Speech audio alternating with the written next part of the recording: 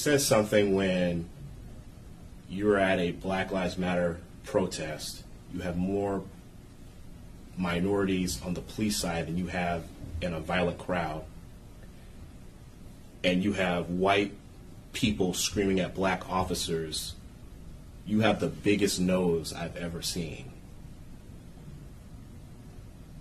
What was it like in that capacity in the first few weeks when the fence was up around the Justice Center? I got to see folks that really do want change, like the rest of us, that have been impacted by racism. And then I got to see those people get faded out by people that have no idea what racism is all about, never experienced racism, that don't even know that the tactics that they are using are the same tactics that were used against my people. And they don't even know they don't even know the history. They don't know what they're saying. Coming from someone who graduated from PSU with a history degree, it's actually frightening. You know, they say if you don't know your history, you repeat it, and watching people do that to other people. A lot of times, someone of color, black, Hispanic, Asian, come up to the fence and directly want to talk to me. Hey, what do you think about George Floyd? What do you think about what happened about this?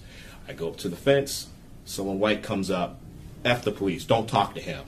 That was the most bizarre thing because I could see it coming. I even had a young African-American girl tell me, why is it you guys aren't talking to us? I said, honestly, this is now the 23rd day of doing it.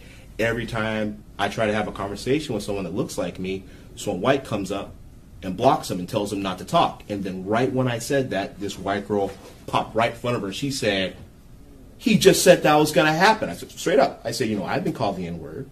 She's been called the N-word. Why are you talking to me this way? Why do you feel that she can't speak for herself to me? Why is it that you feel you need to speak for her when we're having a conversation? Then when you go to a gentrified community, and one of the first pictures I saw one of the business that was looted was a black-owned business, I'm like, they're not even from here. They don't even know what they're even doing.